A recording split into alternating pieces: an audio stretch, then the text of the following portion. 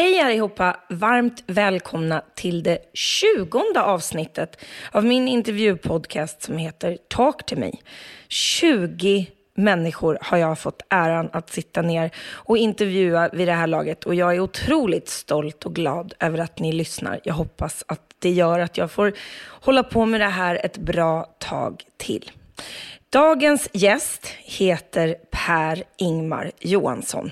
Han föddes den 6 mars 1970 i Sundsvall men växte sedan upp i Delsbo och jobbade och lever i Hudiksvall.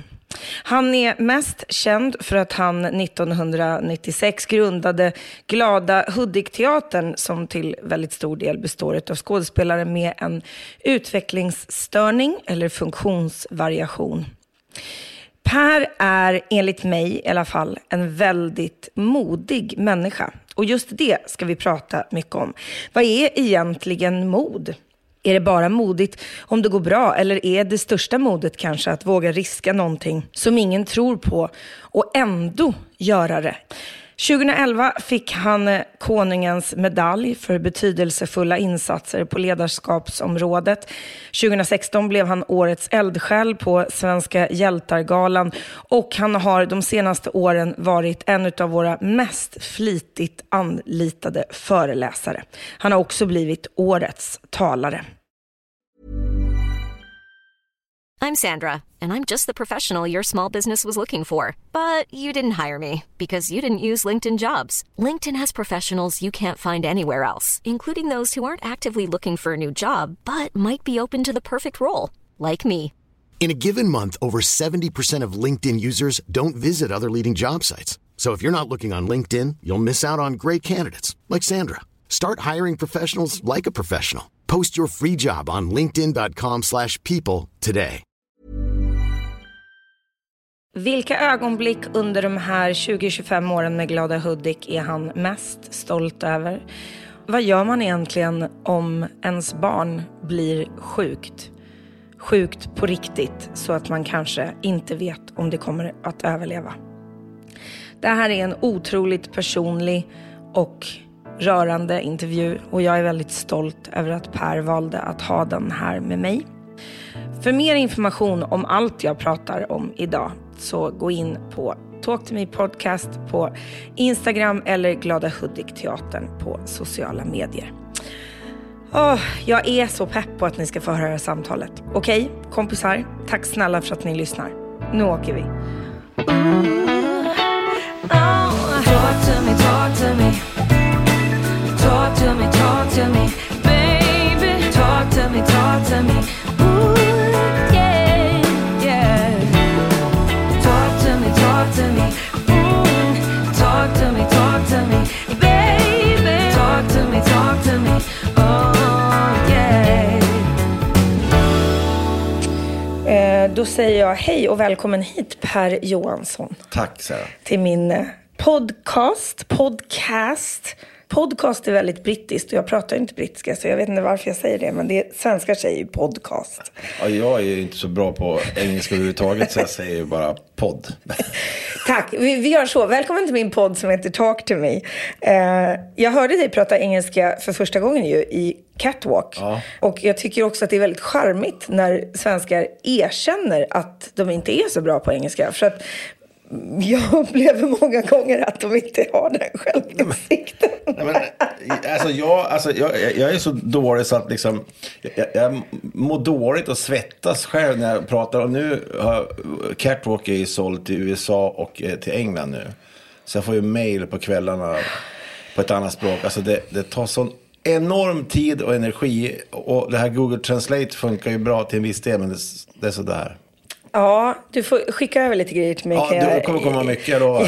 Hjälpa dig. Och just det språket också som krävs i en sån kontext är det är ganska svårt språk. Jag vet. Och prata om de frågorna. Så jag fattar att det hade även jag haft problem med, faktiskt, ska jag vara ärlig och säga. Men när du drömmer, vilket språk pratar du då? Jag drömmer mycket på engelska. Du gör det? Ja, alltså mitt känslospråk är väldigt mycket på engelska. Och det är därför jag började med att skriva musik på engelska. Så svenska är mitt vardagsspråk, men mitt fantasispråk och alla mina karaktärer i huvudet och de är på engelska. Häftigt. Så det blir ofta så. Hudikska är ju inte ett språk, men det är en väldigt tydlig dialekt som jag tycker är så otroligt charmig och varm. Alltså det, när du pratar och när man hör dig prata i alla olika sammanhang, så är det väldigt svårt att liksom höra dig arg. Det låter melodiskt väldigt glatt ju. Ja, det är så. Och många som försöker härma vår dialekt hamnar lite på dalmål, tycker jag liksom, ibland. Men jag vet inte, jag kan ju bli jättearg. De som känner mig vet att jag kan bli det. Men jag älskar ju dialekter. Det hjälper när jag träffar nya människor och hör att det finns en dialekt bakom. För oftast, jag har haft många kompisar som har flyttat till Stockholm och bytt dialekt ganska fort. Men när människor blir arg, då kommer oftast den grunddialekten fram. Och, jag intervjuade Linnea Claesson och sa när man är full och när man är arg, då pratar man som man gjorde när man... Ja, det... Och jag älskar dialekter. Och det är liksom så här något jag försöker ta hela tiden. Men när jag hör mig själv nu då, när jag kommer lyssna på den här podden, så tycker jag att vår dialekt är ganska så här bonnig, brukar vi säga. Ja, det där är väl relativt. Jag tycker att den är som sagt väldigt glad och väldigt positiv. Jag tror inte att det är någon som lyssnar på den här podden som faktiskt inte vet vem du är. Men jag tänker ändå att jag börjar från början. Var är du uppvuxen och vad heter dina föräldrar? Jag är uppvuxen i en by som heter Delsbo, som ligger 4 mil utanför Hudiksvall. Som är känd för knivar och fioler. Jag levde i ett tryggt samhälle där innebandy, hockey och fotboll var aktiviteter man höll på med. Min mamma var hemmafru och min pappa var resande. Han sålde däck. Som liten var jag väldigt entreprenörsmässig. Jag åkte runt till grannarna på min 3-hjuling. Jag hade en plasttraktor och tog in deras saker som de inte ville ha. Så åkte jag hem och tvättade de grejerna och så hade jag så här loppmarknad. Nej! Jo. Så, det var ju briljant. Ja, det var ju det. Hade du syskon? Ja, en brorsa som är 6 år äldre. Totalt olik mig. Han är teknikintresserad, tystlåten och tar inte så stora ord. Jag tog all plats. Han kanske fick så här... Jag är ju ganska jobbig som person. Energisk. Och han var nog ganska less på mig. Och jämt när vi gick på affären så ville jag handla godis. Och jag minns en gång när han har aldrig brusat upp. Men då en gång så slog han ner mig. För han var så trött på mitt tjat. När jag grät och låg kvar vid klubborna på Hemköp i Delsbo. Så att han reagerade så. Men jag levde en ganska trygg uppväxt som jag upplever det. Min mamma och jag tog bussen ibland på lördagar in till Hudiksvall. Och det var som att åka till månen. Men det intressanta var att i min uppväxt så... Bamse var min största förebild. Så jag hade jämt en burk dunderhonung. Och när det var ett bråk på våran gata så åkte jag in och tog dunderhonung och skulle ut och hjälpa de som var svagare. Det började alltså redan där? Ja, på något vis. Och sen var jag liksom så här... Jag ville också arrangera. Skulle vi spela en fotbollsmatch så ville jag liksom... Jag spelade mycket ishockeyspel. Och då fick liksom mamma jämt sjunga nationalsången. Och så skulle jag så här flaggor. Ja, du gjorde hela paketet ja. liksom. Och ibland kanske varit lite overkill. Och sen som 14-åring så... Eller om det var 13-åring så skildes mamma och pappa. Och det var ju jättekonstigt för att... Jag tror vi var det andra... familjen där jag visste någon hade skilt sig. Ja, just det. Det var ju jätteovanligt såklart. Ja, och jag tänkte bara, jag kommer aldrig kunna gå ut mer. För att ha skilda föräldrar, det är liksom så här ganska nedlåtande. Då var det säkerligen en helt annan situation. Nu är det nästan tvärtom. Ja. Skulle jag nog säga. Vem var du i skolan? Var du samma person, ledartypen och liksom... Nej, men jag var ganska... Svårt att sitta still. Den enda gången jag kommer ihåg att jag satt riktigt still var när mina fröknar, jag hade en Sara på lågstadiet och Berit på mellanstadiet, och det var ju så här högläsning och läste. Då kunde jag lägga mig på armen och känna mig trygg. Och jag minns speciellt när de läste Mio min Mio, det tyckte jag var... Men sen var jag liksom... flög mellan golv och tak. Jag började jämt längst bak och skulle vara tuff, men jag hamnade längst fram ganska fort för jag pratade så mycket. Det låter lite som jag. Var kommer den här entreprenörsegenskapen ifrån? Den är nog väldigt blandad. Jag tror jag har fått liksom en korsbefruktning av de här egenskaperna från mina föräldrar. Och den här rastlösheten, det tror jag kommer från min far. Men han försvann ganska tidigt. Men det jag kommer ihåg så tror jag att det är från han. När dina föräldrar skildes och din brorsa var 6 år äldre, då gissar jag på att han kanske var på väg ut ur huset och du blev ensam då. Med mamma. Med mamma. Hur var det? Att leva med mamma då, så mamma lever inte längre. Så förstod jag liksom att hon kanske inte var så frisk psykiskt. Så hon la mycket av sina egna bördor på mig som inte jag förstod. Och ju äldre jag blev och ju mer jag började förstå så vart jag arg på henne. På vilket sätt la hon dem? Verbalt hon berättade för mig att hon tyckte det var jobbigt att leva. Aha. Hon tyckte att det var jobbigt med, kom det ett brev som inte hon förstod så gav hon det till mig. Alltså, och jag minns att när de hade skilt så hon skulle åka på kurs in till Hudiksvall så var jag livrädd att inte hon skulle komma tillbaks. Nej, jag fattar. Och då kunde jag ringa liksom hela liksom allt kontaktnät, för då var det den här vanliga telefonen med telefonbänk i hallen. Jag kommer ihåg, jag satt vid den och skrev upp nummer som jag kunde få tag i henne. För vad hände om inte hon kommer tillbaka? Så är det bara jag kvar. Så jag tror att hon omedvetet la saker hos mig som jag sen i vuxen ålder vart jättearg på att jag fick bära. Tror du att hon var sjuk? Ja.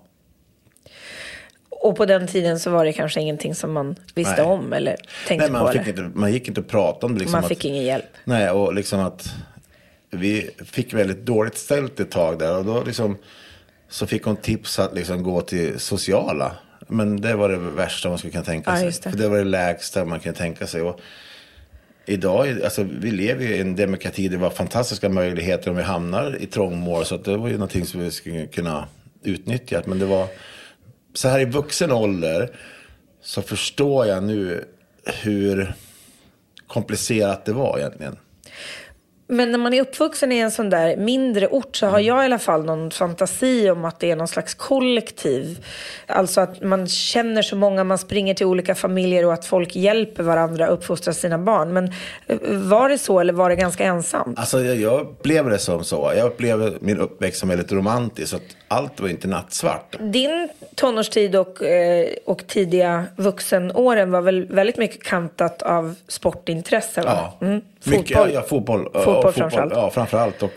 Och sen kommer jag aldrig liksom glömma heller när de hade spolat skridskobanan. Det var liksom, då spreds det ryktet att skridskobanan är spolad. Och då var vi där liksom och åkte dygnet runt. Alltså det var också det där med årstider. Då var det skridskobana och sen var det fotboll. Alltså det var nej men jag hade det nog ganska bra generellt, tycker jag. Vad hände i dig när du sportade? Ja, men det blir ju liksom otroligt vinnarinstinkt eller tävlingsinstinkt. Okay. Så det brinner ju till, tyvärr. Men tyckte du det var kul att sporta även om du inte tävlade? Alltså åka skidor och så? Nej, du skulle gärna vara lag och man skulle vinna. Det är tävling. Det är tävling. Jag menar, i allt blir det tävling. När ungefär började du känna att du ville hålla på med fotboll på riktigt och kanske satsa? Det var när jag liksom förstod att jag hade en hyfsad talang, tror jag. Och sen gick jag i fotbollsgymnasium då. Och det var ju då jag förstod att det här kanske kan bli någonting. Men då så fanns det också en längtan efter någonting annat. Det var inte så här att jag var helt för fotbollen. Liksom, att jag minns det var så roligt för att vi gick i fotbollsgymnasium i Sundsvall. Och då var det några kompisar som ägde en krog där. Och vi började liksom, jag och Thomas Berlin faktiskt, vi började bära grejer åt musiker. På kvällstid för att liksom göra det. Och då tyckte jag också, det var så coolt liksom, jag kommer ihåg att Orup hade premiär på sin turné där och Transdance, Sussis orkester. Ja, men då var man liksom, alltså då bara vi grejer i en smal gränd där. Det var liksom hump. Ja. Men det var också, då såg jag något nytt i det, så att jag tror jag liksom har jämt sökt sammanhang, dels för att på något vis bli älskad, men också dels för att liksom kanalisera sina egna intressen. Kommer du ihåg när musik eller teater eller kultur liksom tog tag i dig för första gången? Ja, i lågstadiet när jag spelade kung på svenska lektionerna där. Och jag kommer ihåg så väl, för att innan då skulle inte jag gå dit. För att jag tyckte att, vad händer om det går fel? Men när jag väl hade gjort det tycker jag att det var liksom som att vinna OS-guld. Det var en otrolig eufori liksom i det. Men sannolikheten att våga satsa på att bli skådis i Hudik då var liksom, det gjorde man inte. Nej, men alltså kultur och alltså, jag tycker ju också idrott är en form av kultur. Alltså, absolut, verkligen. Men att slå ihop de två sakerna har ju varit, alltså, har jag sagt att jag vill spela teater i mitt omklädningsrum liksom, i yngre, alla bara skakar på huvudet, vad är det? Och jag tror liksom, varför kultur som jag tycker är fantastiskt har fått stått åt sidan för många människor, och att inte människor har vågat, det är precis att man inte vet om man tycker rätt eller inte om man går på en föreställning. Nej, just det. Att det får vara fritt, att jag får komma dit precis som jag är och tycka precis vad jag vill. För att jag har upplevt många gånger att jag är på fel ställe för att inte jag vet hur jag ska tycka. Nej. Och den rädslan tror jag i mångt och mycket att många känner, både i kultur, men jag till exempel som inte är uppvuxen i en sportfamilj. Jag har ju suttit många gånger med människor och sagt fel sak och behövt skämmas för att jag inte vet sådana självklara saker som om man är uppvuxen i en sportfamilj till exempel. Så att jag tror att det där handlar lite mer om att vi är bara ganska dåliga på att vara dåliga på saker. Istället för att det är okej. Liksom. Och våga erkänna det också. Och våga fråga. Shit, jag har ingen aning om vad offside är. Kan vi berätta det? Och inte då få, vad är du dum i huvudet? Utan så här, aha, okej, absolut, vi berättar det. Så det tror jag att du delar med väldigt många. Och det är väl också det som kanske gör att kultur, alltså teatern och så här, att den måste komma in i folks liv ganska tidigt för att man ska känna att man inte är rädd för den och att det är någon stor elitistisk grej att man måste vilja gå på Dramaten och kolla på Shakespeare och Norén liksom, utan att man faktiskt alltid kan vara teater. Och... Exakt, och jag tycker liksom att teater och konst, alltså att det skulle vara ett ämne på skolan för att liksom att kunna stå verkligen. Där, att det är lika viktigt tycker jag som matematik och svenska, att få stå på en scen eller i ett sammanhang där man gör saker tillsammans, och då kan man stå bakom en scen, men om du ska göra en pjäs så kan man göra många olika roller, men det blir också ett samspel mellan människor och också samspel i en klass. Och idag när man bedömer människor väldigt hårt ibland. Hela tiden, överallt. Så tycker jag det vore liksom ett otroligt bra sätt att få människor att kunna landa i någonting gemensamt. För vad vi ser med våra skådespelare och Hudikteatern, att just få applåder och få känna sig sedd på något vis, det är det som är grunden till allt växande.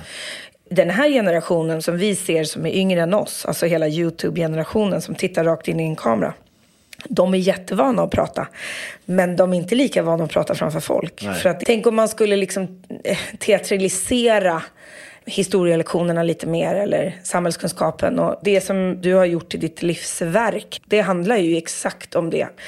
Det är ju en ganska unik historia. Jag vet att du berättat den jättemånga gånger, men jag är supersugen på att få höra den igen. Vad hände efter skolan och vad hände när du var 21 och gick till Arbetsförmedlingen? Ja, då hamnade jag på sån här ALU-tjänst fick man ju då. Det var de som var längst ner på skalan. Och jag fick ju då välja mellan äldreomsorg eller handikappomsorg. Och jag visste liksom ingenting om något av dem. Så jag sa handikappomsorg.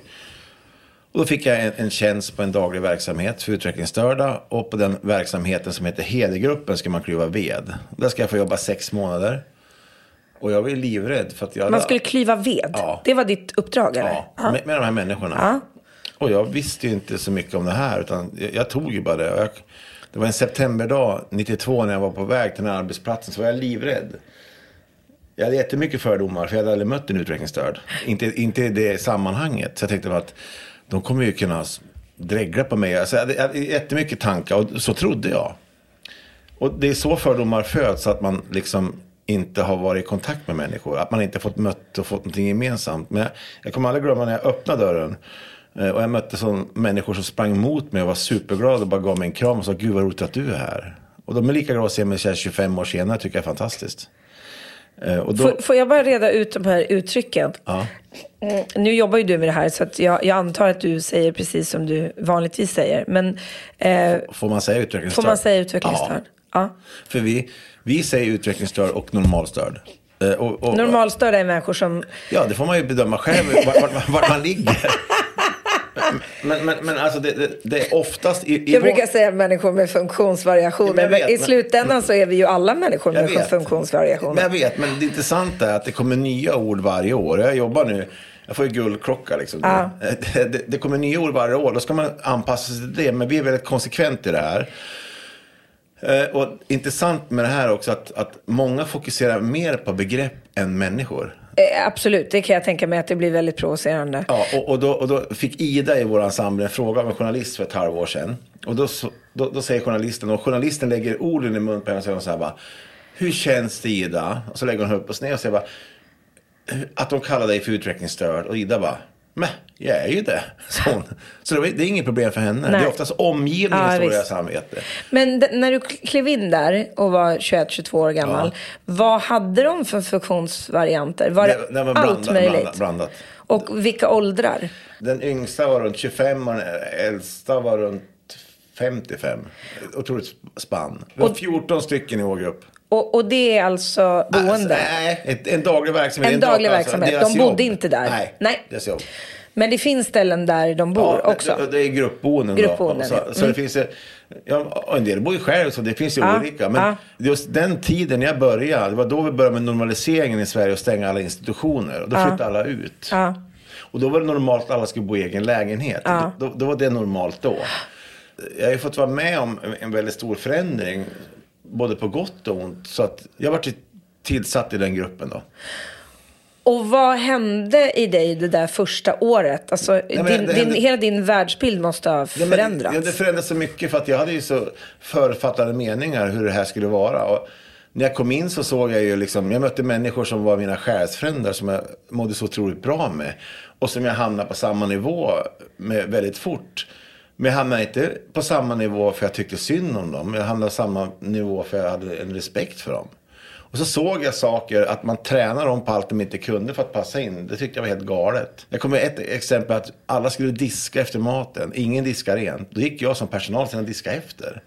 Jag köpte en diskmaskin. Alltså att jag såg saker som jag kunde lägga åt sidan istället för att fokusera på just dem. Och så såg jag också att vi måste integrera dem i samhället. Vi måste hitta som så här samarbetsformer. Alltså hur ska vi få dem in i offentligheten? Hur ska de få synas? Och då, mitt enda budskap var ju då liksom att de skulle få en gemensam nämnare med andra. Alltså att de skulle få någonting gemensamt med människor. Vad vi gjorde då, skickade ut broschyrer om Down-syndrom. Så här färgglada, så här funkar det. Men det teoretiska sättet är inte oftast själsligt. Och jag har lärt mig med mitt jobb att när man berörs emotionellt, det är då det blir långsiktigt. Minns du vilket den största fördomen som bröts tidigast var? Jag menar att man tyckte synd om någon med människorna. Att det här, stackars de måste ha det så tufft. Alltså, det här är människor som alla andra som har begränsningar naturligtvis. Men som har drömmar, ambitioner, som har som behöver bli behandlad också med respekt. Det måste ställas krav. Alltså att det var ju människor som skulle behövas få komma in i ett sammanhang precis som du och jag, som alla. Det slår mig när vi sitter och pratar, och så, jag har ju sett dig föreläsa många gånger, så jag vet ju vad som händer i rummet när du börjar prata om sådana här saker. Du har ju liksom blivit vald till årets talare. Du föreläser i vanliga fall ett vanligt år, så är det då vi träffas. Vi har liksom inte jobbat ihop egentligen, utan jag kan vara moderator eller konferencier eller sjunga på eller föreläsa, och så träffar jag dig någonstans i någon stad i Sverige där du ungefär glider in på vägen till någonting annat och sen åker vidare. Du gör ju jättemycket föreläsningar. Ja. Och jag har ju träffat några av dem som du har jobbat med i många år och sådär. Men det slår mig att det måste varit ganska konstigt att lämna jobbet och gå ut i den här kalla, liksom vanliga världen med ganska avstängda människor känslomässigt varje dag. Hur var den kontrasten med vanliga världen utanför? Det var ju så också att jag fick ju tidigt lära mig att man ska ha sekretess om sitt jobb. Och självklart ska man ha sekretess om diagnoser och journaler. Men jag ville ju berätta för hela världen vilket fantastiskt jobb jag hade. Och därför så berättar jag om situationer i mitt jobb och hur människor fungerar. Och det är just det som gör att vi har lockat in människor till Glada Hudik-teatern. Att folk har blivit engagerat. Att jag berättar att det här är människor som behöver er också. Och framförallt var ju också att de jag har förmån att jobba med, de fick ju med liksom att börja se livet helt annorlunda. Att jag började se på mig själv annorlunda. Att jag kände liksom att jag kunde vara bra på någonting. De lärde mig att du duger som du är. Att du behöver inte göra det till. Vad kommer egenskapen ifrån att du vågar så otroligt mycket saker som på pappret är ganska orealistiska och möts av såklart jättemycket skepsism och rädsla, framförallt i början innan något av det här blev superframgångsrikt och även faktiskt efteråt. Vad kommer den galenskapen och övertygelsen ifrån? För det verkar som du alltid har haft den, men samtidigt också haft ett inte jättebra självförtroende i det. Nej, men det bygger på, som du säger, galenskap. Det är ju hårfint. För jag brukar ofta snacka om det här med att vara modig. Man säger att Per, vad modig du är om jag lyckas. Ja, just det. Om jag misslyckas, då säger du inte modig. Då säger du att, hur kunde du göra det där? Så att den balansen är ju hårfin. Så jag brukar säga så här, jo, jag kan säga jag är modig när jag lyckas med ett projekt. Men om det så gått skogen, är det modigt då eller är det dårskap? Så det du säger i inledningen här är ganska... Det här funderar jag jätteofta på. Alltså, vart går gränsen? Det modiga är ju att riska med risken av att misslyckas. Det är ju det som är det modiga. Alltså, vad det här kommer ifrån, det är att jag inte har någon konsekvensanalys. Jag ser inte framför mig hur det ska kunna gå om det går fel. Tror du att du har en funktionsvariation? Absolut. Jag tror alltså, alla människor har en diagnos men inte har fått den liksom. På olika skalor, såklart. Ja, så är det ju. Ja, för att det där är ju en av de sakerna som gör att man många gånger vågar satsa. Att man inte först blir livrädd för allt som kan gå fel. För det är där de flesta människor stannar. Det här är jätteintressant. I mitt jobb är jag jättetuff och så här, nu kör vi. Privat är jag jättefeg. Så när jag går in i jobbmod, då ser inte jag saker som kan gå fel. När vi gör catwalk och så åker till New York nu, så fick jag ju 1000 anledningar varför vi inte ska åka dit och vad som ska kunna hända. Det ser inte jag. Och alla säger bara, är du nervös? Men nej, i sammanhanget när jag får vara med de människor jag älskar att jobba med som mest, då känner jag mig otroligt hemma. Och det är det som jag tror är grunden till att jag vågar vara modig. Det måste väl också kanske komma ifrån att när man umgås och jobbar med människor som lever det livet som de lever, så är det väldigt lite som gör att man känner att man har det tufft. Alltså, det blir ju såklart en motivation till att säga, kom igen, herregud, det är bara att åka. Vad är det värsta som kan hända liksom? För att de inspirerar så mycket till det. Jo, och livet med människorna glada och dikteatern är så att det blir inte så dömande. Nej. Det blir ganska enkelt. Man får leva sitt liv på högsta volym. Det känns otroligt... Samtidigt är det ju också en oerhörd rakhet, har jag förstått. Som ju är likt att jobba med barn. Absolut. Och alltså, den är ganska befriande. För så är det ju inte på en vanlig arbetsplats. Nej. Alltså jag får ju veta sanningen hela tiden. Och det här är ju liksom... Jag körde ju oftast våran buss när vi var ute i den här gruppen. Och vi brukar varje fredag åka och göra så handbromsvändningar. När vi åkte och hämtade varor. Handbromsvändningar? Okej. Lite sladd och... så man kan snurra runt. Och alla var jubla, Per, du är kung. Ja, så här, tyckte jag. Och så en fredag tog inte handbromsen, så vi glider mot en container. Och när vi kör in i containern så lossnar kofångaren. Och fram satt en kille som heter Sune, som älskar bussen. Han var ju förbannad bara, nu har du förstört bussen. Så jag sa, Sune, här får du inte säga till någon, för att säger du det här till någon, då blir personalen arg. Nej, jag ska vara tyst, säger han. Och så första personalmötet kommer han upp och ställer sig mitt i personalrummet och säger så här bara, Per Johansson har sagt en sak jag inte får berätta, säger han. Och personalen bara, vad då? Och så berättar han hela historien. Och så kommer vi klockrent. Per kör in i container, kofångaren lossnar, det var ett glas där. Och så efteråt så, Sune, du skulle inte säga någonting. Så, men jag har inte sagt något, de frågar mig ju. Ja, konstigt. Ja, men så måste det ju vara väldigt ofta. Ja, det är bara rakt ut och precis liksom. Det är inga liksom så här... Ja, jag förstår det. Men det är ju också oerhört befriande. Ja, men det är också så befriande också när vårt gäng då, när det kommer nya normalstörre in i vår grupp, när vårt gäng testar dem. Helt plötsligt kan de inte knyta skorna själva. Så helt plötsligt måste man ha hjälp med att hämta vatten. Vad är det som... Ja, de helt plötsligt börjar... Ja, men ibland så, många av vårt gäng spelar på sin utvecklingsstörning. Och det här är jätteintressant, för det är genialiskt. För att då får man ju omgivningen att liksom göra precis som man vill. Så att det här är åt båda håll, måste jag säga. I'm Sandra, and I'm just the professional your small business was looking for. But you didn't hire me because you didn't use LinkedIn Jobs. LinkedIn has professionals you can't find anywhere else, including those who aren't actively looking for a new job, but might be open to the perfect role, like me. In a given month, over 70% of LinkedIn users don't visit other leading job sites. So if you're not looking on LinkedIn, you'll miss out on great candidates like Sandra. Start hiring professionals like a professional. Post your free job on linkedin.com/people today. Since 2013, Bombas has donated over 100 million socks, underwear, and T-shirts to those facing homelessness. If we counted those on air, this ad would last over 1,157 days. But if we counted the time it takes to make a donation possible, it would take just a few clicks. Because every time you make a purchase, Bombas donates an item to someone who needs it. Go to bombas.com/ACAST and use code ACAST for 20% off your first purchase. That's bombas.com/ACAST, code ACAST. Hur var det just då när du kom hem och när resten av ditt liv fortsatte och det här var ditt jobb? Var det en svår värld att liksom kombinera?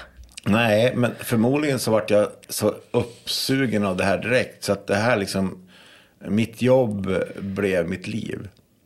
Redan? Ja, direkt tror jag. Gav du upp dina fotbollsdrömmar och allt det där? Det vart ju ganska, jag spelade fotboll tills jag var då 30, så jag höll ju på i 6 år till. Alltså, men jag kände att det blev liksom ett kall efter någonting som jag hade saknat. Kan du beskriva de där första åren, hur ni jobbade då? Och framförallt kanske, vad föddes idén om teatern? Nej, men alltså, första åren var ju liksom, det var ju uppförsbacke. Och den första föreställningen som vi gjorde, döpte vi till Tomta på rymmen. Det var inte så bra namn. Jag ville ju att de här människorna som jag jobbar med skulle få en chans att bli en del av samhället. Och varför valde du teater då? Det för att jag hade drömt om att bli skådespelare själv. Men i början var det fult att jag skulle vara med. För man tyckte att, vad ska ni stå där för? Och då stod vi i bakgrunden och sköt fram dem och viskade replikerna. Och då stod de och viskade tillbaka till oss. Men nu kom vi på att när vi kliver fram och spelar ut, då kliver de med oss. Och då föddes idén om teatern därför att jag dels ville spela teater själv. Dels ville jag att de här människorna skulle få chansen att skina och vara duktiga på någonting. Och så ville jag hitta en gemensam nämnare med samhället. Fanns det någonting i att spela teater, i att gestalta någon som inte är dig själv, som var något positivt för dem att få kliva ut och liksom drömma om att få spela någon annan och se hur det livet var? Alltså, och det är ganska intressant för många är väldigt, det abstrakta tänkandet då var inte så primärt, så att de var ju oftast sig själv i den rollen att spela. Men just friheten att få stå på en scen och få applåder för att få vara bra på någonting gjorde att de växte i flera 100 meter. Och där såg man väldigt fort att man förstod att man vart en del av någonting. Det vart inte som en grå massa utan man vart en som individ som vart stark. Hur många år efter att du började jobba där började du med teatern? 2. Okej. Så det var väldigt tidigt som ni började använda det som en form liksom. Och då bjöd du in föräldrar först och kompisar? Jag skulle ju sälja 400 biljetter och då gick jag ut det här och då kostade 20 kronor styck. Vi gjorde liksom Inga-Lill på administrationen, gjorde en affisch, den är också kvar, det ser sådär ut. Men det var ju just då, det var inte så att vi hade någon sån här typ grafik. Nej, det var tomtar som får en clipart och så stod det liksom att kom och se det här. Och jag kommer aldrig glömma för att vi sålde inte en biljett. Så jag började åka runt till mina kompisar och tvinga dit dem. Och sen kom ju det här samtalet från en förälder som inte ville att man skulle ställa upp hennes dotter på scen. Och hon hade ju då lämnat bort sin dotter till institution och berätta liksom hur det hade varit för henne. Och hon ville inte att folk skulle sitta och skratta åt hennes dotter. Det var det värsta hon skulle kunna tänka sig. Då hade inte jag egna barn. Idag förstår jag exakt det hon tänkte.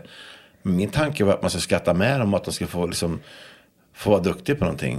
Så det var ett krismöte med alla föräldrar innan. Och det var ju smärtsamt för att jag tror jag hade en idé som var briljant. Och här kommer någon som är närmast våra skådespelare och säger någonting helt annat. Och då fick jag också ett uppvaknande av en annan sida som jag inte hade sett förut.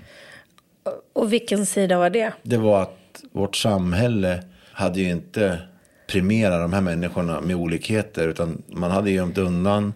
De var inte önskvärda helt enkelt. Och Sverige var ju alltså första land som vi vet som började med rasforskning. Det var ju nästa år, 2022, så är det 100 år sedan Rasbiologiska institutet i Uppsala öppna. Och det är ju, Alltså ju mer, vi ska ju göra en dokumentär om det också, och ju mer man ser hur det har varit, så man blir ju, vad jag fått reda på, det finns en massgrav i Lund för utvecklingsstörda. Alltså vi gjorde tester med homosexuella, utvecklingsstörda och samer. Det var ju människor som liksom var längst från den rena vita ariska rasen, och de testerna var liksom, det är fruktansvärt, och det är 100 år sedan, det är inte länge sedan i vårt land. Nej, det finns ju folk som levde då. Ja. Allting är annorlunda tills man kommer i kontakt med det, oavsett om man gör det på tv, på teater eller i verkligheten. Och det här är ju såklart en livskamp som du för och som du har fört. Det är ju 25 år nu. Ja. Vad känner du att du har gjort mest skillnad kring det här ämnet? Det finns 4 tillfällen där jag har känt att det här är värt att strida för liksom livet ut. Det första är på premiären när föräldrarna kommer gråtandes efteråt, och för att vara rädd och inte vill att deras barn ska stå på scenen, kommer de att säga att det här är min son och det här är min dotter, titta vad de kan. Det andra är när vi kommer från Hudik till Cirkus och vågar ta klivet till Cirkus med en föreställning som heter Elvis, där vi ska spela 3 föreställningar. Det blir totalt, tror jag, 52 utsålda hus på Cirkus, och där vi har ett genrep, och vi hade aldrig varit utanför Hudiksvall förut, och det var genrepet inför 1644 människor, och man känner att fasiken, vad kommer rätt. Det var en grej. Sen är det när Emma kliver ut på catwalk-scenen i New York i sin revanschklänning, då är det som hela cirkeln sluter sig. Och så är det när Niklas Hillberg, en kille i vår ensemble, får återförenas med sina syskon som har varit bortadopterad, och så fick han återförenas med sina syskon för 1,5 år sedan. Och när de kom på premiären på catwalk, då var det som att liksom allt jobb som man hade lagt ner, liksom, det var som att man satt punkt för någonting. Jag kommer aldrig glömma när Niklas skulle få träffa sina syskon som har levt ganska nära han under lång tid, så hade han 2 frågor. Det ena var om man fick sova över på julafton, och det andra var om man fick ge dem en kram. Och när Niklas då liksom, det är så roligt för att alla säger bara, men var inte Niklas arg då liksom? Men Niklas var bara glad att få syskon. Alltså det är inte sant, för att han var ju bortadopterad 77 som 3 månaders bebis. Han har levt ett jätterikt liv med 2 fosterföräldrar, och de finns ju inte längre nu. Så att det här hände, det var som att hade inte Niklas fått syns i det offentliga rummet, tror inte jag den här återföreningen hade skett. Så att de här människorna liksom, man får aldrig sluta tro på att det finns historier som kan faktiskt sluta bra också. Det är fantastiska saker, och jag förstår också precis den där känslan av att göra någonting i ett sammanhang när det blir så mycket större än en själv och så mycket viktigare, att det är en sån oerhörd drivkraft för alla de där dagarna när det är motigt och tungt och ingen tror på en och alla tycker man är knäpp. Jag känner ju också jättemycket folk som har jobbat med dig. Många av de normalstörda som du tar in i dina föreställningar är ju kollegor till mig. En av de fina sakerna som man får höra om dig, som jag inte tror att folk vet, det handlar ju väldigt mycket om vad du gör utöver själva giggen och föreställningarna. Alltså hur du månar om att allting på hela resan ska vara en upplevelse. Jag får ta exempel på att ni är ute på turné och du hyr ett badhus till exempel, för att alla ska få bada och känna sig trygga i att vara sig själva. Och många utav dem aldrig har vågat sig dit.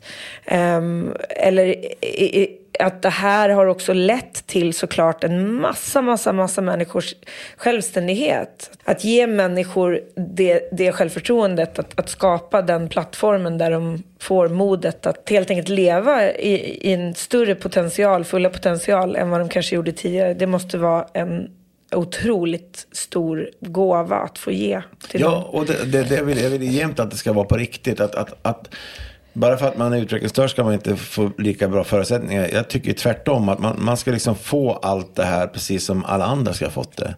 Och det kommer jag aldrig tumma på. Så att det har ju hänt massa tok. Som när vi bodde på hotell för första gången så tömde ju många minibaren liksom. Som trodde att det var gratis. Så att det händer ju mycket saker så också. Men vi vill att det ska vara guldkant på det här, och vi vill att det ska vara på riktigt. Hur många är ni som jobbar med det här idag? Alltså på Rådhusteatern är vi nu så här normalt. Ett vanligt år. Ja, alltså Catwalk-produktionen var ju 50 personer som jobbar med. Så vi jobbar, man får se Glada Hudik som olika projekt. Liksom att vi jobbar med olika projekt under året. Så nu har vi ett projekt igång tillsammans med ICA-stiftelsen där 100 000 barn ska få se catwalk i skolan och jobba runt det. Då är det ett gäng som jobbar med det. Så att i ensemblen är det är 14 personer i ensemblen. Och sen de här 14 personerna liksom, då kan 5 jobba med catwalk och så jobbar 2 där. Mats Melins Mikael jobbar ju med ICA-reklamsfilmer. Så att man gör olika saker. Och sen, nu är det ju pandemi som är så tråkigt, men annars så ska vi börja jobba med en ny föreställning, alltså när vi kan börja repa igen. Men många av våra skådespelare är i hög riskgrupp, så att vi har inte kunnat gjort. Vi har ju sett digitalt via Zoom. Det har inte varit det lättaste. Jag är otroligt tekniskt dålig. Och att få, alltså det första Zoom-mötet, jag tror vi höll på i 3 veckor och alla bara sa det här är det sämsta vi ska göra. Då har vi lyckats ta oss till New York, men vi fick inte till Zoom-mötet. Men när alla såg varandra... Men, jag kan förstå att det är jättegrogligt. Det var kaos. Och när vi såg varann, då var det så här bara som en uppenbarelse. Där är du, ja, där är jag. Men då hade vi bara 40 minuters tid också, så att när liksom jag hade fått upp alla, då släcktes det ner. Så att det är inte våran grej. Men du, det där är inte så ovanligt. Jag hade ett Zoom-möte med hela min släkt i USA, Israel och i Sverige och i massa olika länder. Och det är ju också så, det var ungefär som den äldre generationen som var med i Zoom-mötet, som bara tillbringade mötet med att säga, nej men titta, där är du. Ja. Och man bara, vi måste väl prata? Nej, okej, nej. Vi gör det i 20 minuter och sen säger vi hej då. Men hur jobbar ni? Så ni är 50 personer som jobbar med projektet ungefär. Och, alltså det var catwalk. Alltså på Glada Hudik-teatern är vi är 6 stycken anställda. Som hjälper dig liksom? Ja, alltså Pauline, projektledare för ICA-projektet med barn i skolorna. Anouki, vi jobbar också internationellt nu. Så vi är i Lettland, Makedonien och Georgien. Oj, okej. Ja. Då har vi en projektledare som heter Anouki. Där så har vi Johanna på kontoret. Så har vi Johan Svangren som jobbar med mest vår teater. Han var med i Skilda världar. Ja, jag vet precis om det. Ja. Skilda världar. Så det brukar jag säga till alla jämt. Och alla har jättekoll på Johan. Så om man hör det här så kommer man bli jättestolt. Och så är det en kille som heter Per Styrman som jobbar med daglig drift liksom. Så vi är ett väldigt bra gäng som har ett väldigt stort hjärta och brinner för det här. Och sen tar vi in människor då. Ja, vad är ni för sorts organisation? Vi är fortfarande en del av Hudiksvalls kommun. Okej, det är ni. Ja. Och vad innebär det i form av begränsningar? Eller söker ni pengar? Eller? Alltså, vi söker pengar till liksom olika projekt. Och alla externa projekt vi har är alltid externa medel. Så vi får ju en pengar i Hudiksvalls kommun till den dagliga driften som är lagstadgad. Men sen är det ju liksom, får vi hitta pengar. Och så det är mycket jobb med att hitta pengar till projekten. Men jag vill, som jag sa tidigare, att våra människor ska ha samma förutsättningar som alla andra att lyckas. Och gör vi en sak, då ska det vara på riktigt. Vi vill inte att våra skådespelare ska stå på scenen och säga, gud vad gulligt det är. De är så fantastiska, utan det ska vara på riktigt. Och därför är det viktigt också att de gör saker som de känner sig... Så att är man duktig på att sjunga, då sjunger man. Så att man inte bara gör det här för att det ska vara gulligt eller snällt eller att det är behövande. Och sen projektanställer ni då musiker eller skådespelare utöver det för varje specifikt projekt. Ja. Och det här är ju vid det här laget kanske inte bara folk från Hudiksvall. Nej. Eller? Nej. Vi vill bli en verksamhet som kan smitta av sig på alla liksom.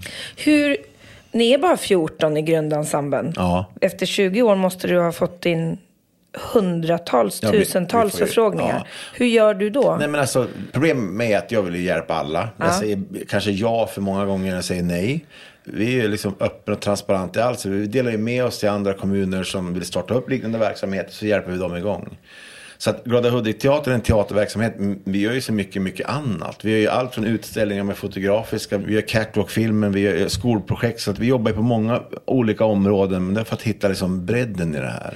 Och alla de här idéerna, oavsett om det är Trollkarlen från Os eller det är, hur många lingon finns det i världen till nu catwalk, kommer allt det här idémässigt från dig? Nej, men alltså jag är som en humla. Jag åker runt och lyssnar. Ja.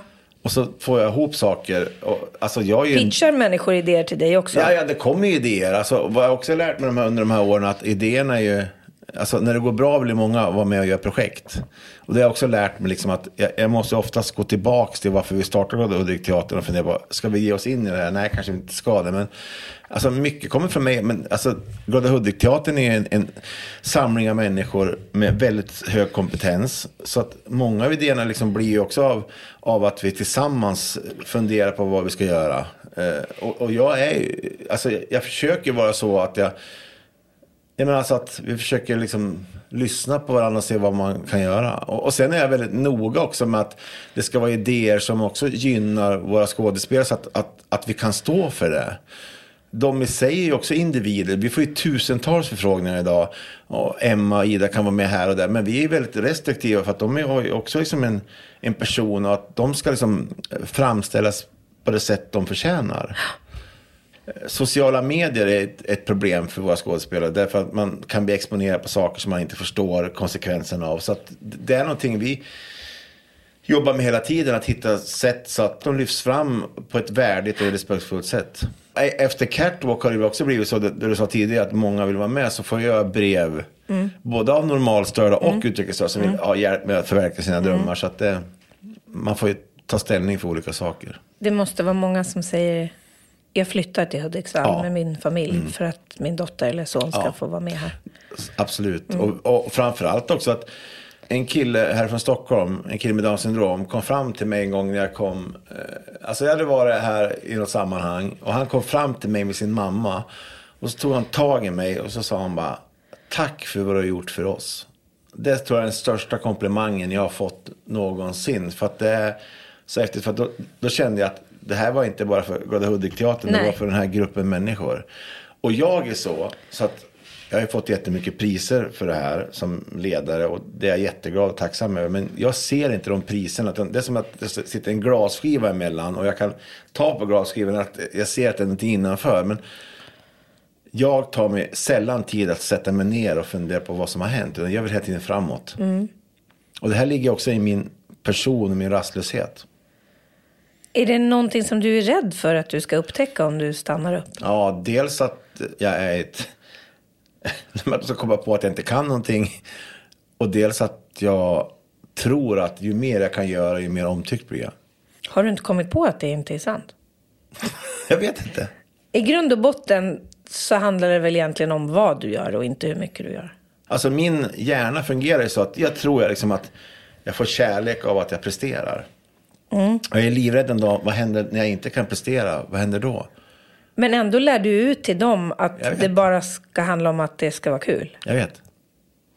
Och det ligger ju mer i min egen uppväxt. Och min egen självinsikt. Alltså, det blir bättre, jag vet det. Men alltså, jag önskar som person att jag kunde våga landa i någonting också. Att nu kan du ta det lugnt några dagar. Och så behöver du inte alls göra någonting. För att min hjärna går ju på högvarv nästan hela tiden. Och eftersom det här har blivit en del av mitt liv, alltså en del av min identitet, så blir jag ju kopplad till allt det här. Om det skulle sluta idag, skulle du inte känna dig orimligt stolt över ditt arbete? Alltså, eller känns det bara ofärdigt? Alltså ofärdigt känns det inte. Men det känns som att det är som att man skottar snö. Att snön bara dras upp i en snödriv och så springer jag före. Och så kommer det nytt snö, så ska man skotta upp det och så springer jag före. Det är ibland jag ska bara att någon skulle hålla tag i mig, bara lugn här nu. Och alltså, jag tycker att det är intressant att folk i min omgivning förstår att de tycker att jag är energisk. Men ibland jag känner liksom också bara, kan du inte lugna ner dig nu snart? Så känns det också så här som, det känns så här bara tragikomiskt. Jag menar, alltså ena stunden så står man och gör en modevisning i New York och folk jublar, och andra stunden så funderar man på, vad gör vi nu? Alltså att man inte kan bara vara nöjd över det. Nej, det här är ju inte en ovanlig sak i mitt huvud. Jag är ju väldigt lik där. Och det där handlar ju tyvärr om att man faktiskt måste öva bort det. Alltså man måste öva sig till det lugnet. Alltså yoga och meditation eller... Jag var på yoga en gång och varit utkastad för min telefon. Det är ju bara ett problem om det är ett problem. Ja. Och det kommer ju, gissar jag, till en punkt i livet där det blir ett problem. Ja. Där man vill att det ska vara lugnt. Och med den jättekonstiga segwayn så måste jag få fråga om det verkliga livet utanför, alltså dina barn och familj. Hur förändrades livet när du blev pappa? Dels så var det liksom en aha-upplevelse att det var liksom att det fanns någon mer av en själv. Men också det här liksom att man... Det var roligt sagt, det har jag aldrig tänkt på i den kontexten. Det är ju jättesant. Ja. Ja, men också att man bara varit mer sårbar, tror jag. Också att man saknar den här tiden när barnen var små. När man visste att nu är det tack och mys, och så vet man att nu går de och lägger sig. Nu bara sitter man och funderar, när kommer de hem? Ja. Alltså, den här oron. Ja. Och så saknar jag kanske att jag ibland försakar saker med att jag var så fullt upptagen av mitt jobb. Det här ständigt dåliga samvetet. Man har ju varit en bra pappa i olika skeenden, men om jag fick leva om mitt liv, då skulle jag vilja stanna upp lite mer i deras liv. Liksom. Hur gamla är de idag? Ja, Hannes är ju 20 och Elsa är 16. Oj! Mm. Ja, då förstår jag att det... Men det är så att de bara att de är ute och gör annat. Det får ju iväg. Och så går jag till min egen liksom, hur jag var liksom, när jag växte upp. Alltså försöker man applicera det. Men jag har ju 2 fantastiska barn. Jag tror någonstans att det här dåliga samvetet inte kommer finnas hos mig. Att man inte räcker till liksom. Alltså, jag tror att alltid kommer ha dåligt samvete för någonting. Det är också en drivkraft. Ja. Annars, varför ska man annars kämpa? Om man inte vill göra något bättre på något sätt. Som förälder är jag absolut inte fulländad. Och jag lär mig. Och jag är otroligt sårbar och rädd. För man ser mycket andra faror nu i livet än man gjorde innan man fick barn. Ja. Man ser så mycket annat som händer. Alltså man reflekterar till sådana här artiklar i tidningar som man inte hade reflekterat innan. Det är så mycket saker som... Jag blev alltså mer sårbar. Och jag saknar också den här tiden när man åkte på så här... När man kunde åka på semester. Man säger så bara, nu åker vi på semester. Då åker alla med när man är barn. Men nu bara, nej, jag ska inte med. Bara, va? Har det gått så fort? Ja. Du var ju också med om en otroligt livsomvälvande situation när din äldsta son blev sjuk. Ja, han fick leukemi. Han fick leukemi. Alla föräldrars värsta mardröm är ju att ens barn ska bli sjuk. Så att det finns väl en berättigad oro också att du har varit med om det redan. Hur mår han idag? Ja, det går bra än så länge. Säger vi alltid än så länge. Ja. Det är en sån här talesätt du har bara för att man ska vara definitiv. Men det var ju också en sån här sak som det kan inte hända oss. Det läser man bara med tidningarna att det händer. Men det vart... I hur många år var han riktigt dålig? Han fick ju det, alltså det är intressant när vi hade premiär på Cirkus, när liksom jobbet går jättebra, så samma natt fick han ont i en arm. För då var Karin, min för detta fru, här och tittade, fick han ont i en arm.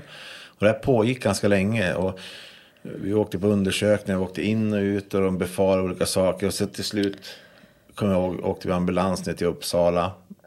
Och efter ett par veckor i Uppsala så kom de fram till att han hade leukemi.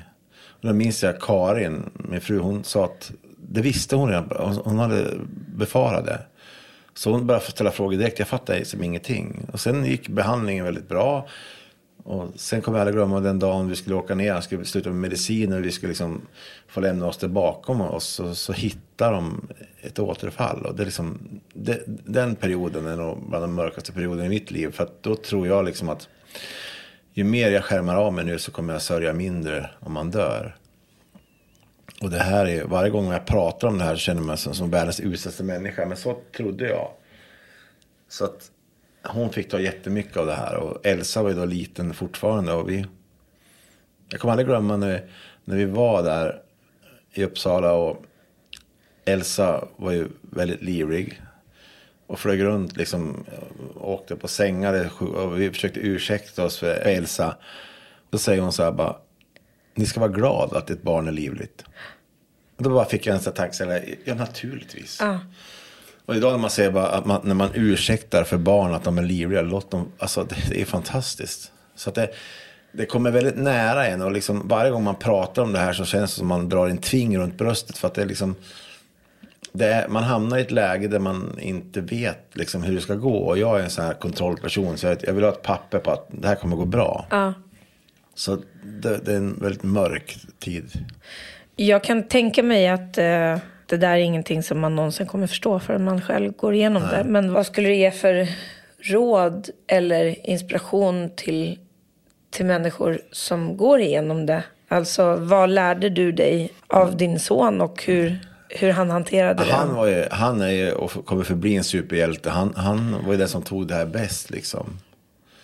Han klagade liksom aldrig liksom. Det var ju också omgivningens, att vi förstod konsekvenserna av det, vad det kunde ha hänt, och därför liksom, det var ju gungfly hos alla. Men mitt råd till alla som drabbas av det här är liksom att prata så mycket som det går, men framförallt också liksom att det här är någonting, just det här med cancer är någonting som berör alla idag. Ja, ja. Och det är ju, alltså, jag är ju också så här väldigt fundersam, varför hittar vi inte någonting som kan ta bort den här skiten? Alltså, hittar vi ingen motmedicin? Nej. Jag vet, forskningen har ju pågått så länge och det går framåt, men snart måste vi väl hitta någonting som tar bort. Varför sker det här? När man kommer i sånt här läge, då vill man ju hitta någon ibland att kunna skylla på. Att, kan du svara eller kan ni svara på det här? Men det går ju inte. Hey, it's Paige DeSorbo from Giggly Squad. High quality fashion without the price tag. Say hello to Quince. I'm snagging high-end essentials like cozy cashmere sweaters, sleek leather jackets, fine jewelry, and so much more. With Quince being 50 to 80% less than similar brands. And they partner with factories that prioritize safe, ethical, and responsible manufacturing. I love that. Luxury quality within reach. Go to quince.com/style to get free shipping and 365-day returns on your next order. Quince.com/style. Jag vet att det är liksom 20 år, så det är jättesvårt att välja historier. Men vad är andra saker som du är bra på? Jag tycker jag är bra på att sjunga. Ja. Jag fyllde 50 år alldeles nyligen. Grattis. Tack. Det var ett år sedan nu. Alltså nyligen, sa jag. 6 mars. Och då så hade jag fest. Då fyller du nog typ år precis när det här ish kommer ut. Coolt. Ja. Så då säger jag grattis i alla fall. Tack. Och då hade jag fest i 2 dagar. Ja. Och ena dagen så hade jag konsert med jätteduktiga musiker. Och så spelade jag 11 av mina bästa låtar som jag berättade mitt liv. Fick de vara på Hudiksvalls teater och lyssna på mig. Gud, vad roligt! Så gjorde jag som Beyoncé, fick inte filma någonting utan fick bara vara närvarande. Det var väl fantastiskt? Ja, topp 3 upplevelser i livet. Ja. Alltså, och höra de här duktiga musikerna. Alltså, jag är så avundsjuk på att inte jag kan spela något instrument. Men alltså, när man är så duktig på sitt hantverk och så, det blir så magiskt, så var det coolt. Det där var ju en briljant idé. Det händer något i rummet när alla tar bort sin telefon. Ja, men om man är där liksom. Ja, alla är där och man tänker inte på vilken bild man ska ta, utan man försöker nog bara komma ihåg den. Ja. Då vill jag ju höra dig sjunga, såklart. Vad lyssnar du på? Vad har du för preferenser? Väldigt, väldigt blandat. Allt från Billy Joel till Beatles till olika sinnesstämningar. Ja. Billy Joel var den som fick upp ögat för musik. Alltså, det var en diskjockey som heter Boski. Dels på spelade på 5-mans disco. Han spelade Miami 2017. See the lights go down on Broadway. Då tyckte jag, nu har jag hittat någonting. Det var den låten jag öppnade konserten med.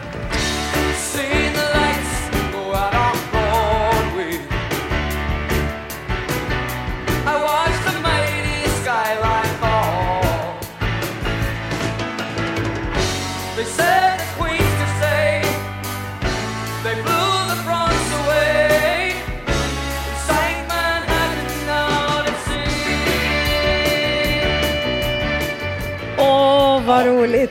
Vilken underbar kväll. Visst var det? Ja, men alltså, jag lyssnade mycket. Kommer du ihåg när vi var på samma resa till New York? Ja, i kyrkan i Queens. Ja, alltså det var bland också så här upplevelser som man aldrig kommer att glömma. Alltså att när man går på svenska kyrkor, då är det liksom, nu har jag också fördomar, men när jag var yngre gick i kyrkan, då svimmade man efter 1:20. För att det var så otroligt tråkigt. Och den gudstjänsten var ju 3 timmar och 10 minuter. Alltså jag har aldrig varit med om något liknande. Nej, det var en av de häftigaste stunderna i mitt liv. Ja, det här också vad musik kan göra med människor. Ja, herregud. Vi var alltså på en körresa med Gabriel Fors och ett företag som heter Springtime. Och Gabriel frågade om jag ville gästa på en konsert. i Queens. Och det var en amatörkör från Sverige som åkte med Gabriel och lärde sig lite låtar. Och så skulle de vara på någon slags utbyte då i en baptistisk, huvudsakligen afroamerikansk kyrka i Queens. Och vi kommer dit 8 på morgonen och ska in och sjunga på gudstjänsten. 2 låtar, en gospellåt på engelska och sen så skulle vi sjunga Håll mitt hjärta. Det här finns på YouTube tror jag, men kontentan av det som hände var ju att vi gick upp där, deras band och deras kör som var orimligt bra såklart, klev ner, satte sig i bänkarna och vi gick med stapplande steg upp där och sjöng den här gospellåten och folk lite plikttroget klappade med och kärleksfullt och jag tror pastorn också presenterade oss som, han sa att vi kom från Tyskland, vilket bara det sa, we have a German choir here today ladies and gentlemen. Och sen skulle vi börja sjunga Håll mitt hjärta och jag sjöng då lead på den och någonting händer i hela församlingen och det blir ett sånt här obeskrivligt ögonblick. Och sen så när vi har gjort den låten så kliver vi av scenen och deras band kommer på, deras kör kommer på och den här pastorn bara säger keep it going och de tar över låten och han säger where's that girl who sang? Come up here again. Och jag springer upp och han säger what's that song about? Och så börjar jag direkt översätta, alltså sjunga den på engelska. Och sen börjar jag vända mig om till bandet och deras kör och får dem att sjunga med. Och det blir någon slags call and response. Och helt plötsligt så står det hundratals människor upp i bänkarna och alla gråter och ingen fattar vad som händer. Och jag, den här lilla judiska flickan med mamma från Bronx, börjar säga God bless everybody. Och, det var så sjukt.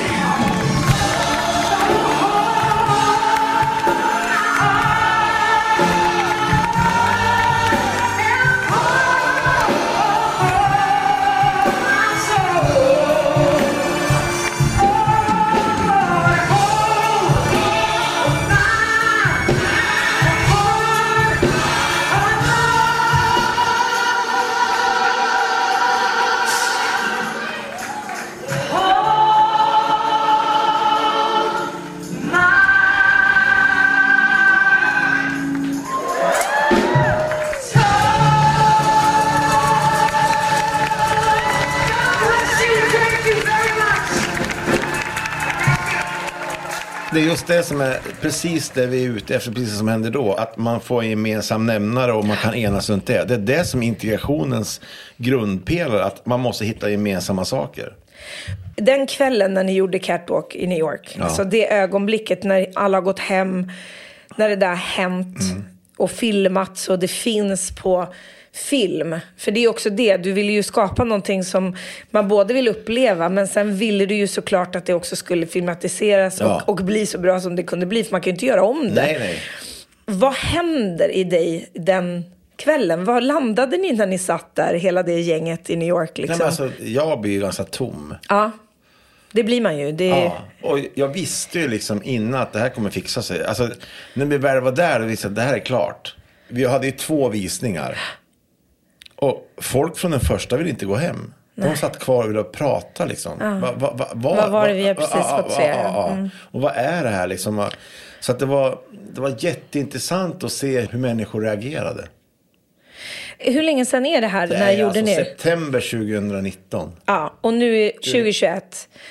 Och den här filmen har ju varit på bio, den har ju också kommit på tv. Ja, finns det SVT Play nu? Den har ju helt plötsligt nått en helt ny och mycket större publik. Ja, helt. Hur är det att prata om den i efterhand med folk som precis har sett den? Det är intressant att vi får ju oftast feedback på sociala medier och mycket mejl. Och den största feedbacken vi får, det är att man sitter hela familjen och gråter tillsammans. Ja. Att den spänner över så många olika nyanser. Ja. Så att nej, men det är fantastiskt. Och vi skulle åka ut på världsturné, men då stoppade coronan oss. Men den har vi kvar nu. Men det är intressant att den börjar sprida sig till fler länder nu. Och att den har ett tilltalningssätt som berör många människor. Absolut, verkligen. Och så att de personer som är med är som de är. Ja. De är sig själv. Fantastiska ju. Ja. Mitt favoritögonblick är, det är 2. Det ena är när Ida dansar med tvångströjan. Det är bland det vackraste jag har sett i mitt liv. Alltså det är så mäktigt. Och då när det övergår till att Emma kommer ut. Ja. Det är liksom, det är ett sånt här magiskt ögonblick. Och mitt andra mest fantastiska ögonblick, det är på presskonferensen när Jan Scherman frågar dig vad Emma har lärt dig. Ja. Och du inte riktigt kan svara på det utan säger att jag tror du säger att hon har lärt mig mer än vad hon någonsin kommer att förstå. Ja. Och varför det är för att du har gjort det här i så otroligt många år och jobbat med dem i så otroligt många år. Och det jag vill fråga är väl, vad är det som är din drivkraft i det här? Det är väl att det är typ meningen med livet. Att jag är väl ämnad det här. Att det är det här du ska jobba med och det är det här du ska göra. Så att, och det jag saknar så enormt mycket och som gör så ont just nu, det är att jag inte får vara i sällskap med dem jag älskar att vara i sällskap med mest. Att få vara med den här catwalk-gängen som vi gjorde som resa med och få vara i deras närvaro. Det saknar jag. Det är där jag mår som allra bäst. Och det som driver mig är det liksom att jag vill ju förändra världen. Jag vill ju ge världen en annan bild av den här gruppen människor och det är mitt kall. Och då är det liksom att bara hålla ut, för att om det ska bli hållbart över tid så måste man liksom, man får inte ge upp. Vi har hållit på i 25 år nu, jag kommer bara en liten bit på väg. Det här måste ju bara fortsätta, det föds nya människor hela tiden. Vad är det bästa rådet du har fått? Var det själv. Vilka människor ser du upp till? Mina barn, alltså ser jag upp till, därför att de är en annan version av mig som kanske är mycket bättre. Vem rådfrågar du och bollar med? Jag har 5 personer i min närhet som jag skickar ut till och så får jag oftast väldigt bra svar, och de personerna kommer alltid vara hemliga, men de är jättevärdefulla. Vad skrämmer dig mest i livet? Döden. Varför det? Därför att det blir ju oändligt. Liksom jag tänker, den dagen man ligger i den där kistan, vad fan händer då? Jag kan inte ta kontakt. Jag vet inte vad som händer. Du vet ju inte förrän du kommer dit. Nej, men det är det som jag vill ju veta liksom. Hamnar jag liksom på en Söderavsö med Pippi Långstrumps pappa, eller vart hamnar jag? Jag vill ha kontroll. Döden skrämmer mig. Jag tycker att det är väldigt jobbigt. Vad önskar du att folk visste om dig som de inte vet? Att jag tycker om att sjunga. Nu vet de det. Ja, nu vet de det. Så behöver någon i Talangstudion som ska sjunga, så ska ni få. Jag känner att det här är något som börjar byggas upp här som vi måste lösa. Mm.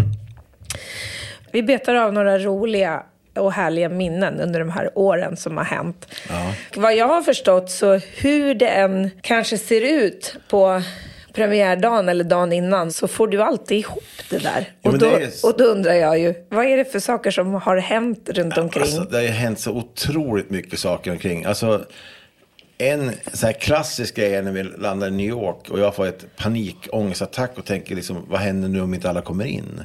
Ja. Och börjar springa runt och våra skådespelare bara, vet ni, nu kommer till tull där borta, alla Per, vad är tull? Alltså skit i det. Jag vet inte hur jag ska förklara vad tull är, men i den där kuren där borta, nu kommer någon fråga vad ni gör här. Och då måste ni svara att ni är turister. Alla bara, varför då? Jo, svara bara det. Och när vi är ute med det var ofta som en bisvärm.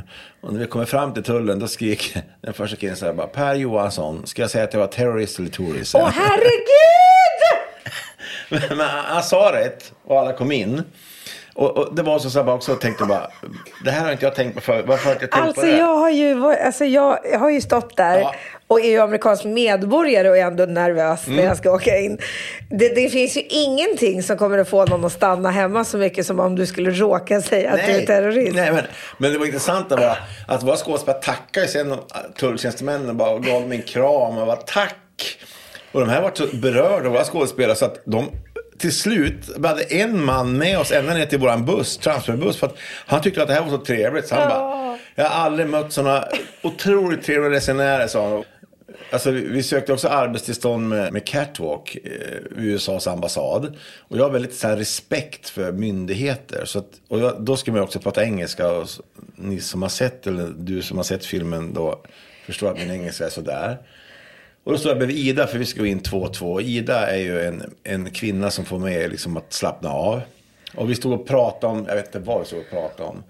Då säger jag bara, Ida, du och jag ska in tillsammans och jag är inte så bra på engelska. Ja, men det är lugnt Per, häng på mig, jag är grym, sa hon bara. Ja, men vad kan du då? Ja, islibedish. Tack Ida för den informationen. Nu går vi in. Så när vi skulle igenom så sa jag bara, visa tummarna. Och så Ida bara, ja, jag har 2. Ja, då har vi de flesta. Men det var också så här, när man ser liksom, vårt gäng kommer in till den här människan som såg ganska stel ut och respektiv. Det blir en helt annan look. Det blir så bara, släpp taget och bara flygfritt. Och sen under alla de här föreställningarna? Ja, alltså det har hänt alltså, så otroligt mycket. Och den mest symboliska grejen som händer, det är ju liksom Bosse, en kille i vår ensemble som var en av de första medlemmarna. Han lever inte längre idag, han dog av en hjärnblödning. Han är staty nu för i Hudik. Åh, fint. Vad vi vet så är det den första utvecklingsstörda världen som fått en staty efter sig. Han står på gågatan och Bosse älskar att krama så statyn är varm. Så folk kan krama honom. Åh, vad fint! Vi gjorde en föreställning som heter Robin Hood. Och han var den första i vår ensemble som ville ha peruk och smink. Och då skulle, i inledningsscenen, jag hade 3 vakter i mitt hov. Och då skulle vi ha en dialog om hans peruk. Så vi kom in på premiären, jag repade det här 1000 gånger med han. Och det är intressant att de här 3 vakterna är inte så överens med varandra. För 2 av vakterna tyckte det var helt fel att jag som kung skulle ta pengar av fattiga i föreställningen. Och den 3 tyckte det var helt rätt. Så de var liksom privat också förbannade på varandra. För att, ja, och då så tittar jag på Bosse och ska börja replikväxla med han. Då står han med sin peruk och säger bara, Bosse, om inte du klipper idag, då blir du faktiskt avskedad från hovet. Och han står med sin peruk och säger bara, jag är nöjd med mitt hår, så här vill jag se ut. Och så långt var det rätt. Så jag säger bara, ursäkta, hörde du inte vad jag sa? Om inte du klipper idag, då blir du avskedad. Och då tittar han på mig och jag ser att han tänker bara, Per, är du dum i huvudet? Och så tar han av sig peruken och säger så här, en sak ska du veta, det här är en peruk det. Och sen, det här är mitt riktiga hår, tycker jag är långhårig. Och publiken visste inte, hör det här till manus, hör det här till. Då säger jag bara, ursäkta, jag visste inte att du hade peruk. Då säger han bara, visste du inte? Det är du som har sagt, ska den på med sen. Och då säger den här vakten som inte tycker om dem och sen så här bara, avrätta. Och, så här bara, och det blir en sån här dialog som inte fanns i någon manus, men det har varit otroligt levande. Men jag finns ju där på scenen också för att kunna bemästra de här... Ja, parera hela situationen ju. Men Bosse, alltså, han var ju ett otroligt bokstavlig liksom, i allt han gjorde. Och det abstrakta, för han fanns ju inte. Han sa ju precis som det var. Han spelade oftast också innebandy själv. Han hade en topp 3-lista över livet. Och innebandy kostade nummer 2. Då spelade han oftast innebandy själv i sin lägenhet. Och så sa Bosse, du spelar oftast själv. Hur gör du för att det ska bli roligt? Och så han bara, då släcker jag lyset. Åh. Ja, men alltså, han var så... det är en människa jag saknar enormt. Och han har lärt mig så mycket om livet. Så att... det är en stor människa som gick bort alldeles för tidigt.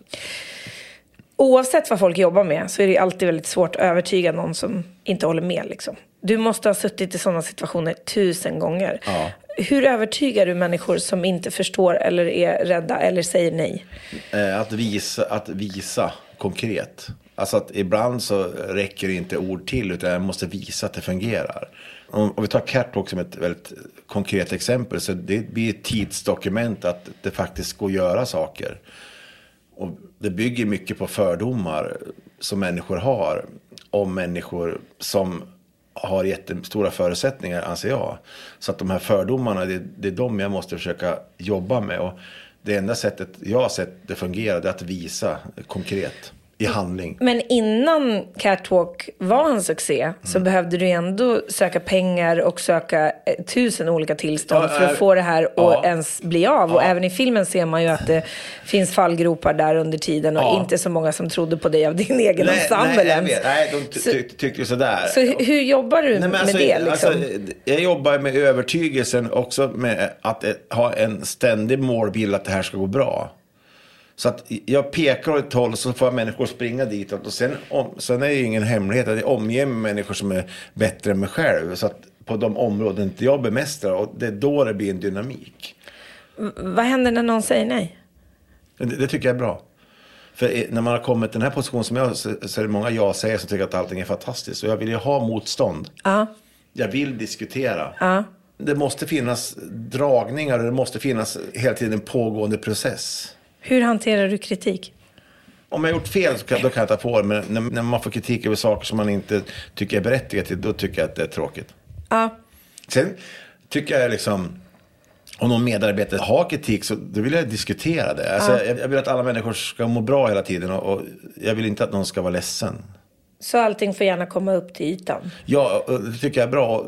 Alltså, i vår arbetsgrupp med Glada Hudik-teatern, både normalstörda och utvecklingsstörda, de utvecklingsstörda har lärt oss att vi har ett öppet klimat och därför är det finns en väldigt stor spännvidd över nyanser där folk säger faktiskt vad de tycker. Och sen har jag ju väldigt duktig personal. Alltså det är fantastisk kompetens som finns och det är därför vi blandar professionella med amatörer och vice versa. Du kan väl omöjligt gå ner för gatan i Hudiksvall utan att prata med alla på gatan? Nej, många vill ju prata om Glada Hudik-teater. Så blir man inte profet i sin egen stad heller. Det måste man också i små städer är det lätt så. Men vi har ju Hudiksvall att tacka för jättemycket för att vi har ju kunnat vuxa där i vår takt. Och många är ju väldigt stolta över det här. Och många förknippar ju Hudiksvall med Glada Hudik-teatern. Verkligen. Och det är intressant när våra skådespelare får intervjuer. Liksom, är det ni som står bakom Glada Hudik? Och alla bara, jajamän. Men det är ett gammalt uttryck som man har haft sen. Aha, okej. Okay. Så att Glada Hudik bygger ju på att det finns många olika. Så här, att man gick till parken vid teatern och drack vatten ur en källa där. Och man vart glad av det. Ett är att baronerna som stora järnverken åkte till Hudiksvall på Stadshotellet och drack punsch. Det finns många. Och ett är att det fanns många kaféer som gör att stan vart glad. Du bor kvar där, antar jag? Du har ju som jag sagt föreläst i många år och jobbat med det här i många år. Vad vill du lämna folk med när du har gjort en föreläsning eller en föreställning eller en film? Har du någon sån här, när du får brev eller mejl eller så? Vad vill du lämna folk med? En emotionell känsla av att alla människor förtjänar och har en plats i livet. Alltså att det spelar ingen roll om du är bäst på att sjunga eller bäst på att spela fotboll eller om du kan klippa en gräsmatta bäst. Utan att vi ska försöka hitta liksom en mångfald i vad vi sysslar med och vart vi kan höra hemma på något vis. Väldigt, väldigt bra sagt. Du min kära, jag brukar avsluta med något som jag kallar för 10 snabba. Och sen så brukar jag låta mina gäster rekommendera 3 saker till lyssnarna. Då gör vi helt enkelt 10 snabba. Är du beredd? 10 snabba med Sarah Dawn Finer. Hudiksvall eller Stockholm? Hudiksvall. Teater eller film? Teater. Vego eller kött? Kött. Catwalk eller moonwalk? Catwalk. Dårskap eller kunskap? Dårskap. Det var bättre förr eller det bästa har inte hänt än? Det bästa har inte hänt än. Maradona eller Pelé? Maradona. Lyssna eller prata? Prata. Tystnad eller musik? Musik. Umgås med normalstörda eller umgås med funktionsvarierande människor? Båda. Får man inte säga det? Jo, du säger jag säger båda. Båda. Bra jobbat. Ja. Ja, då har vi kommit fram till att du ska få rekommendera 3 saker. Ni som lyssnar på det här, kom gärna till Hudiksvall under sommartid. För det är en fantastisk stad vid havet. Lyssna inte på vad alla andra har att säga, utan kör din egen väg. Och vänta inte på att det ska bli rätt tillfälle, utan gör saker nu. 3 väldigt bra och konkreta tips. Ja. Och det känns som att det är 3 saker som har också definierat dig och ditt liv. Jag blir väldigt lycklig av att träffa människor som har valt en annan resa i livet. Som många gånger kanske inte har varit den lättaste. Men som visar på att det är värt det. För att det ger så otroligt mycket mer. Inte bara i ditt liv utan säkert för alla oss som får titta på det som ni skapar. Så jag säger tack för det slitet som jag vet ligger bakom att ni hamnade här till slut efter 25 år med i alla fall mestadels fantastiska succéer och lovord. Det är inte alltid en lätt resa dit. Tack. Så tack snälla för att du har orkat och tack till alla som jobbar med dig och alla som är Glada Hudik-gänget för att vi får vara med och öppna våra hjärtan och lära oss någonting om mänskligheten genom era ögon. Tack. Tack snälla för att du kom hit. Tack.